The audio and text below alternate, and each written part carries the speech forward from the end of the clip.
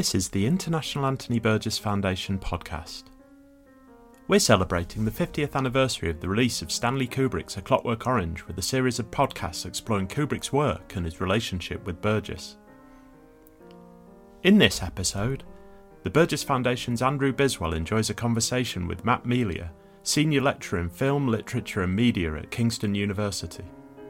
Matt's research focuses on Stanley Kubrick and Ken Russell, and he teaches a class on Anthony Burgess and Dystopias.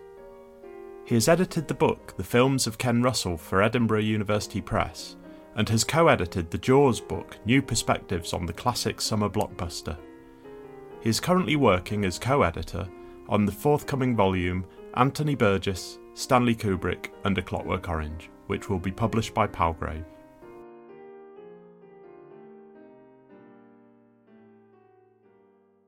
Well, it's a great pleasure to welcome Dr. Matt Melia from Kingston University, who's a Kubrick expert and specialist. Hello, Matt, and thanks for joining us on the Burgess Foundation podcast. Hi, Andrew, and thanks for having me. It's very exciting. So the subject this morning is Burgess, Kubrick, and dystopia, and that's quite a lot to get through. But I thought we might begin with Anthony Burgess himself, in particular with A Clockwork Orange and The Wanting Seed, two novels which come out of the early 1960s, both published, in fact, in 1962, and they both arise out of the same period of creativity on Burgess's part. And looking into it, I find out that he actually finished The Wanting Seed before he'd written A Clockwork Orange, though they were published in the opposite order to that. But they're two books that very much come out of the same phase in his work.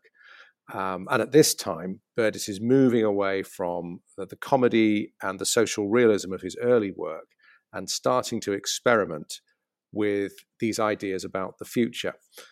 And Matt, I wonder what you make of Burgess as a kind of futurologist and science fiction writer. Well, my first experience with Burgess, as many people's, I suppose, was through A Clockwork Orange. So I suppose that kind of in my mind cemented him as a kind of science fiction writer, writer of dystopian fiction. This was before I sort of started branching out into reading his other novel. I think this is something which is quite interesting in terms of how we place Burgess within the context of, I suppose, the post-war literary world. I mean, he's often associated with that moment of, I suppose, the new wave of British science fiction writing, people like Brian Aldiss, J.G. Ballard. But I suppose, like Orwell in 1984, Burgess's dystopian writing, which really, I suppose, encompasses two novels, is atypical of the rest of his, I suppose, canon. I mean, there are elements, I suppose, of dystopian thinking within the rest of his work, but these are two novels which are quite specifically dystopian. And I think particularly the Wanting Seed really sort of has so many really interesting elements there. But yes, it's kind of atypical of the rest of his work, a bit like, I suppose, Orwell, really. 1984, possibly Animal Farm, are sort of atypical of the rest of his work in terms of them being sort of dystopias. Or dystopian fiction. And I think this is something that Burgess himself alludes to in the first half of 1985, his sort of, I suppose, satire on Orwellian writing, which came, I think, was it 1978, I think he wrote that? Can we say something about The Wanting Seed, which is the other Burgess dystopia that comes out of the early 60s and is obviously much less well known, less discussed than A Clockwork Orange, but you've been looking at that. How does it compare, do you think, Matt? I think there are moments in which one text borrows from the other. I mean, you say he wrote The Wanting Seed before A Clockwork Orange, but published it afterwards. There's the whole scene right in the middle of the book in which Tristram is thrown into prison, just as there is a scene right in the middle of A Clockwork Orange where Alex is thrown into prison, the sort of third, second act, so to speak. So structurally, it's quite interesting. I think one of the interesting things about The Wanting Seed is its presentation of dystopias, its presentation of the sort of dystopian landscape. Because where A Clockwork Orange is very centered on the urban sort of the dystopian urban landscape and the bureaucratic spaces of the sort of ministry and the prison. The characters, particularly Tristram and Joanna in The Wanting Seed, sort of migrate between urban space and sort of rural space. And what you get in the sort of second half of The Wanting Seed is this almost this sort of picaresque journey that Tristram takes as society descends into sort of cannibalism in this very carnivalesque Rabelaisian way. It's full of sort of grotesque carnival imagery, giant phalluses, that sort of thing. But it did remind me of sort of future sort of dystopian work by people like Cormac McCarthy or maybe even P.D. James and Children of Men, where the sort of character sort of travels through this sort of post-apocalyptic landscape. I think that's a really good point about The Wanting Seed being quite expansive, whereas as you're saying that, I'm thinking there's something quite constricting about the location of A Clockwork Orange, the novel, and the film for that matter, in that it's all happening in rooms and in, kind of bars, pubs, prisons, houses, other than when they're outside, but they're still constrained within the urban landscape, the Thamesmead, the city. Except when they steal the car. That's the only moment when they're kind of free. And even then, they're on their way to another house to do great violence to the writer and his wife, Mr. Alexander, and so forth. Just one other point about Burgess and science fiction is that one of the writers he really admires is J.G. Ballard. And indeed, he went on, Burgess, slightly later to edit an anthology of Ballard's short stories, mostly science fiction stories. And I think at some point in the late 50s or early 60s, he's obviously been reading Ballard and was very excited by what he found there, all these wildly inventive stories about genetically modified plants and finding life on other planets.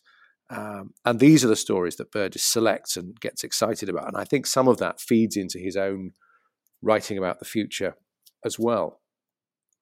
Now, one of the things that Michel Simon theorizes about is that Kubrick was making a trilogy about the future. He identifies Dr. Strangelove, 2001, and A Clockwork Orange as being linked in certain ways. And Kubrick's quite resistant to the idea, but I wonder what you make of that as a Kubrick scholar. Well, this is something that's been discussed certainly by scholars like Rod Mundy or even Peter Kramer. The way that certainly 2001 and A Clockwork Orange sort of interconnect with each other. Rod Mundy cites the sort of creation of what he calls a Kubrick cinematic universe, in which sort of images cross over into the next film. 2001 finishes on that shot of the Star Child looking into the camera. Clockwork Orange begins with the shot of Alex staring malevolently into the camera. These films sort of connect up. I know Peter Kramer, in a talk he gave at the Kubrick Archive a few years ago, discussed this and sort of the hopeful gaze of the Star Child being sort of countered by the malevolent stare of Alex. Or is it is Alex a sort of development of the Star Child? Let's think about Kubrick's Clockwork Orange and what he does to the story in translation. Though maybe first of all we should think about why he wanted to adapt it in the first place. And I know that he decided not to make his Napoleon film. That's quite well documented. But thinking specifically about A Clockwork Orange, what do you think it was about that book that Kubrick found appealing as a director? Well, he turned it down in the 1960s when it was being optioned around. So it had been sort of hanging around in the background for quite a few years, I think. And as you say, when sort of Napoleon fell through after 2001, he sort of returned. He returned to it, and he made it very quickly in about a year's time. I think it was the shortest time he ever spent making a film, and it was also the only film he made which didn't involve filming inside a studio. It was Christiana, his wife, who allegedly first gave him the novel to read back in the 60s, I think, and recommended that he should do it. One of the things that you could maybe suggest here is that Burgess's novel isn't very long and it's quite compact and it's quite doable in a short time, I suppose, for a filmmaker, particularly someone like Kubrick. But what's really, and we'll talk about this in a minute, I think, What's really interesting is the amount of research he did for it in that short space of time as well. Also, Kubrick was very attracted to the sort of the designed world of Burgess's novel, the sort of future design of Burgess's novel. It fitted in well after 2001. And it also makes an interesting parallel in retrospect, I suppose, with Barry Lyndon, where there are crossovers between the text. Barry Lyndon and A Clockwork Orange are, of course, Kubrick's two most British films, which deal with notions of Britishness or sort of representations of Britishness. Can we say something about the locations of the film? Because you've done quite a lot of work looking into Kubrick's research into design for the interiors and also the locations. Tell us something about that. Well, I think Kubrick's films, Clockwork Orange certainly was the only film not made or not to use a studio. Much of it filmed on location on the Thamesmead estate, which was used for the exterior of Alex's home, in various concrete structures, buildings, stairwells, and they give the film a sort of texture, which I think ties in with a sort of moment of contemporary youth cinema as well in the sort of early 1970s, particularly British youth cinema. I think it's something like Scum, for instance, Alan Clark's Scum.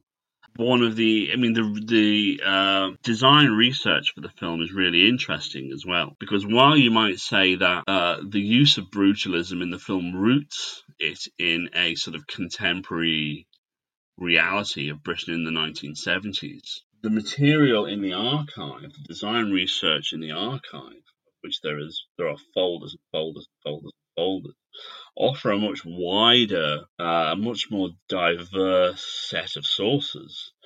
So Kubrick looks to not only sort of British contemporary architecture, brutalist design, but also European design. There's pages and pages from European design catalogues.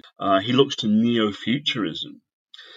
He looks through pages from the British Archigram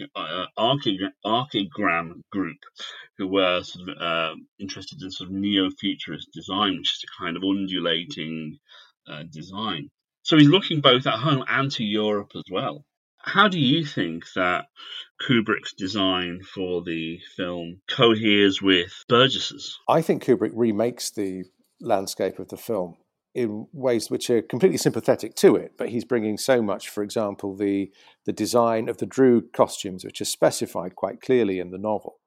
And in the film, we have something else. And there are blank spaces there as well, like the Korova milk bar. Burgess doesn't really tell us what that looks like. He says you can get milk with drugs in it, and there's a space behind a curtain or something where you go and you enjoy your sort of journey, your trip, as it were. But beyond that, I mean, Burgess is quite interested in how the city fits together. Do you remember in the novel, the Droogs, they go on a kind of tube train, probably a monorail. It's the future, isn't it? And they rip up, they vandalise the seats on the train. And you've got the Durango 95. There's this interest in this car that doesn't exist, but it's I think Durango is a city in Mexico, isn't it? But anyway, there's this wanting to kind of imitate the tropes of science fiction. Now, I wanted to talk a bit more about the connection between A Clockwork Orange and the Vietnam landscape of Full Metal Jacket, because again, there I think you've got a similar concrete dystopia, which in this case is the old Beckton gasworks. And maybe you could tell us more about that. There are some interesting parallels between the setting of Thamesmead and the research that Kubrick did for Thamesmead and the concrete brutalist world of A Clockwork Orange and the research photographs for Full Metal Jacket, which frame the Beckton gasworks as almost as a kind of decaying Gothic location.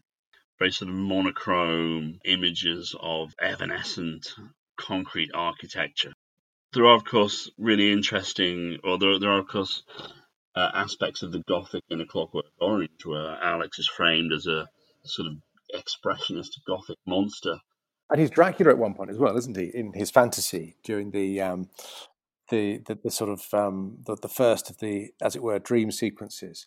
Yeah, absolutely. There's also the sequence in which he sits, he's eating his spaghetti with the professor next to him. That's a scene straight from Dracula. That's when Jonathan Harker sits down at the table and he offers Dracula a drink, and Dracula says, I don't drink. And Dracula kind of sits there watching him eat his food. The idea, I mean, as Alex stumbles towards the professor's house after being beaten up by the old tramps and rejected from his home, he kind of stumbles towards the house on this kind of dark and stormy night, towards the professor's house, almost like kind of Frankenstein, kind of heading towards that sort of that hut in the forest where he meets the family. So there are kind of aspects of the Gothic. It's interesting, too, to think about how interested Kubrick is in conditioning. I think of the opening sequence to Full Metal Jacket, when another induction, like Alex in the prison, these young men joining the Marines, having their heads shaved. And I think there are all sorts of interesting connections between A Clockwork Orange and Full Metal Jacket. For example, Joker joins the US Marines and becomes conditioned to fight and to kill, whereas... and here I'm going out on a limb, maybe the second half of the film shows us his moral education and maybe even his resistance to that conditioning, to how to become a man or how to become a Marine. And I wonder, how far do you think those comparisons are valid? I think they're absolutely valid. Kubrick is, I think, 100% interested in deviant children or brutalized or children who are programmed and then attempt to break their programming. 2001, for instance, and Hal. Hal is a good example of this. He is a programmed child that breaks his programming and becomes a sort of, violent child. Alex is programmed, then deprogrammed in the latter half of the film, and then he attempts to break his programming by jumping out of the window, and you get that ending, I was cured all right, which is different to the ending in Burgess's novel, obviously. Full Metal Jacket, you're absolutely right.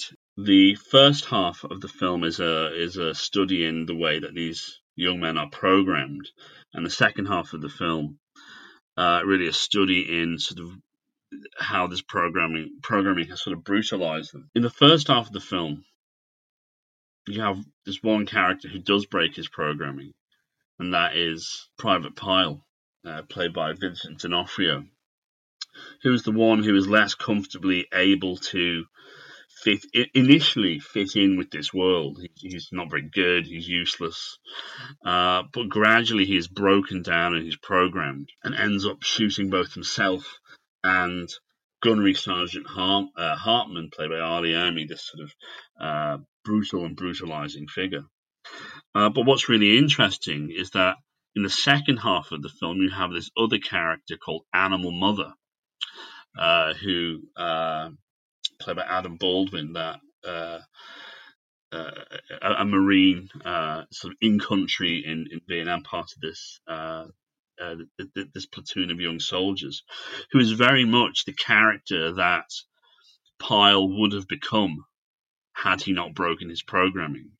He's a sort of brutal, violent, programmed figure.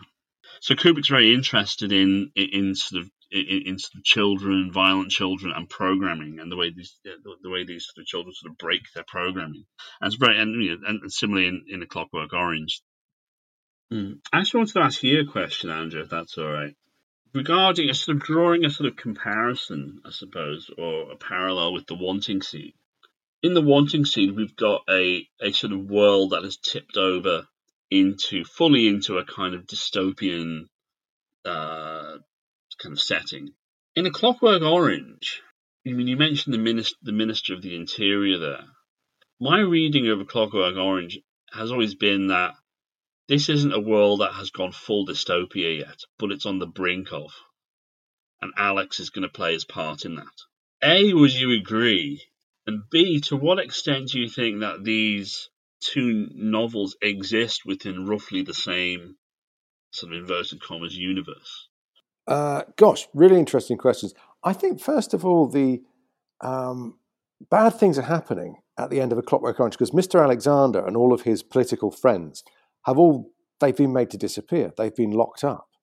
And we're told that the reason why they need to bring in the Ludovico conditioning for criminals is because they're going to need the prisons to put their political opponents. I mean, this whole program it's a kind of right-wing revolution that the novel is not quite describing, but is kind of gesturing towards. And it is mentioned in the film, and it's mentioned in the book.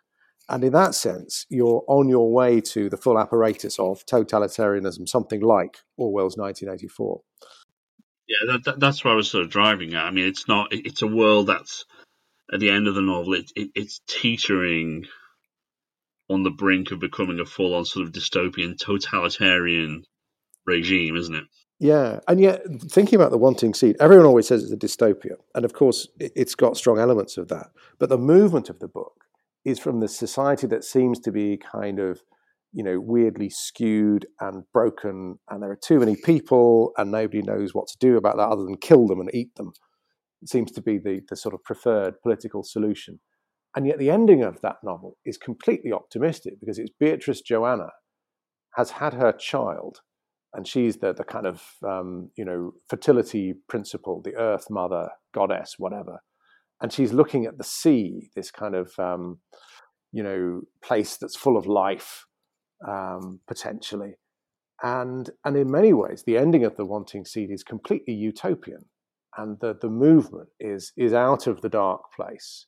Whereas in A Clockwork Orange, you've got darkness all over the place. And at the end of the book, there's no guarantee that things are going to get any better, and they may get much worse. So I've not really thought about these things. How are the novels different in their kind of journeys and their ultimate messages? But, further work required. Is the end of A Wanting Seed utopian, though? Because as we know throughout the novel, and it's referred to repeatedly, that it's a sort of never-ending cycle. That's very pessimistic, isn't it? The idea that history and politics is, the novel describes it as a cycle, but you could say it's a pendulum. You swing from the kind of left wing to the right wing, and you can never break out of it. Because at the end of the novel, I mean, as the novel goes through, you have this. It begins with this world of sort of population control, where sort of dead babies are fed back into the earth to feed the people, where homosexuality is enforced by the state or recommended by the state. And then this whole thing breaks down, and we get this sort of carnival-esque kind of period of change where the sort of authorities are destabilized. But then when it comes back, Tristram is then forced into the army to fight in a sort of staged war for the media. And there's that idea that the new sort of military government are creating or staging fake wars to rout out excess population, and this whole the media plays into this, perpetuating the lie to the public. So again, we have this sort of move back towards a kind of authoritarian state where the problems remain. And yes, it does kind of end on this very hopeful moment of looking out to sea. But will the pendulum swing back again? Yeah, this is the thing. I mean, I think there are a number of very strong ideas here. And it may be that the ultimate version of The Wanting Seed is not the novel, but the film script that you've been looking at, because that comes about 10 years later. More than 10 years after the novel has been published. Burgess wanted to adapt The Wanting Seed as a film for Sophia Loren. She was going to star as Beatrice Joanna, and Carlo Ponti wanted to direct it. And he writes the film script with these particular people in mind.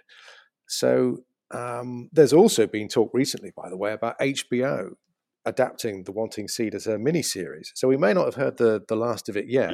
I mean, I think it's an imperfect novel. It doesn't quite have the coherence and shapeliness and simplicity that you talked about that A Clockwork Orange has. Yeah. But I don't know. It'd be nice to think we haven't yet heard the last of The Wanting Seed. It may yet come round in some other form. Yeah, I mean, I think maybe now it could probably get made. But reading through the script recently, I thought how he thought he could get this made back in. I think that's true of a lot of Burgess's screenwriting, though. He's ever the optimist. I mean, is he writing this thinking this will definitely get made?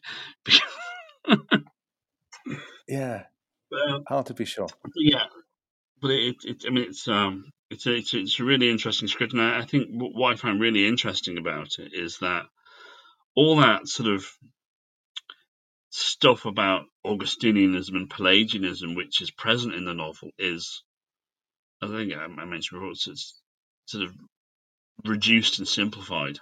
Yeah, probably rightly. It's quite hard to read, even in the novel. You could do with less theorizing and more story, probably. So maybe that's a good decision. Well, Matt, thank you very much for joining us on the podcast. We've been all over the place. We've been into the future, utopia, dystopia, Vietnam, Thamesmead, and all places in between. It's been a pleasure to talk to you, and thanks very much. Oh, well, thanks for having me. I've had a really good time. Thank you. You have been listening to the International Anthony Burgess Foundation podcast. For more information about Anthony Burgess and how to support the work of the Burgess Foundation, visit www.anthonyburgess.org. If you have enjoyed this podcast, don't forget to leave us a review and subscribe wherever you get your podcasts.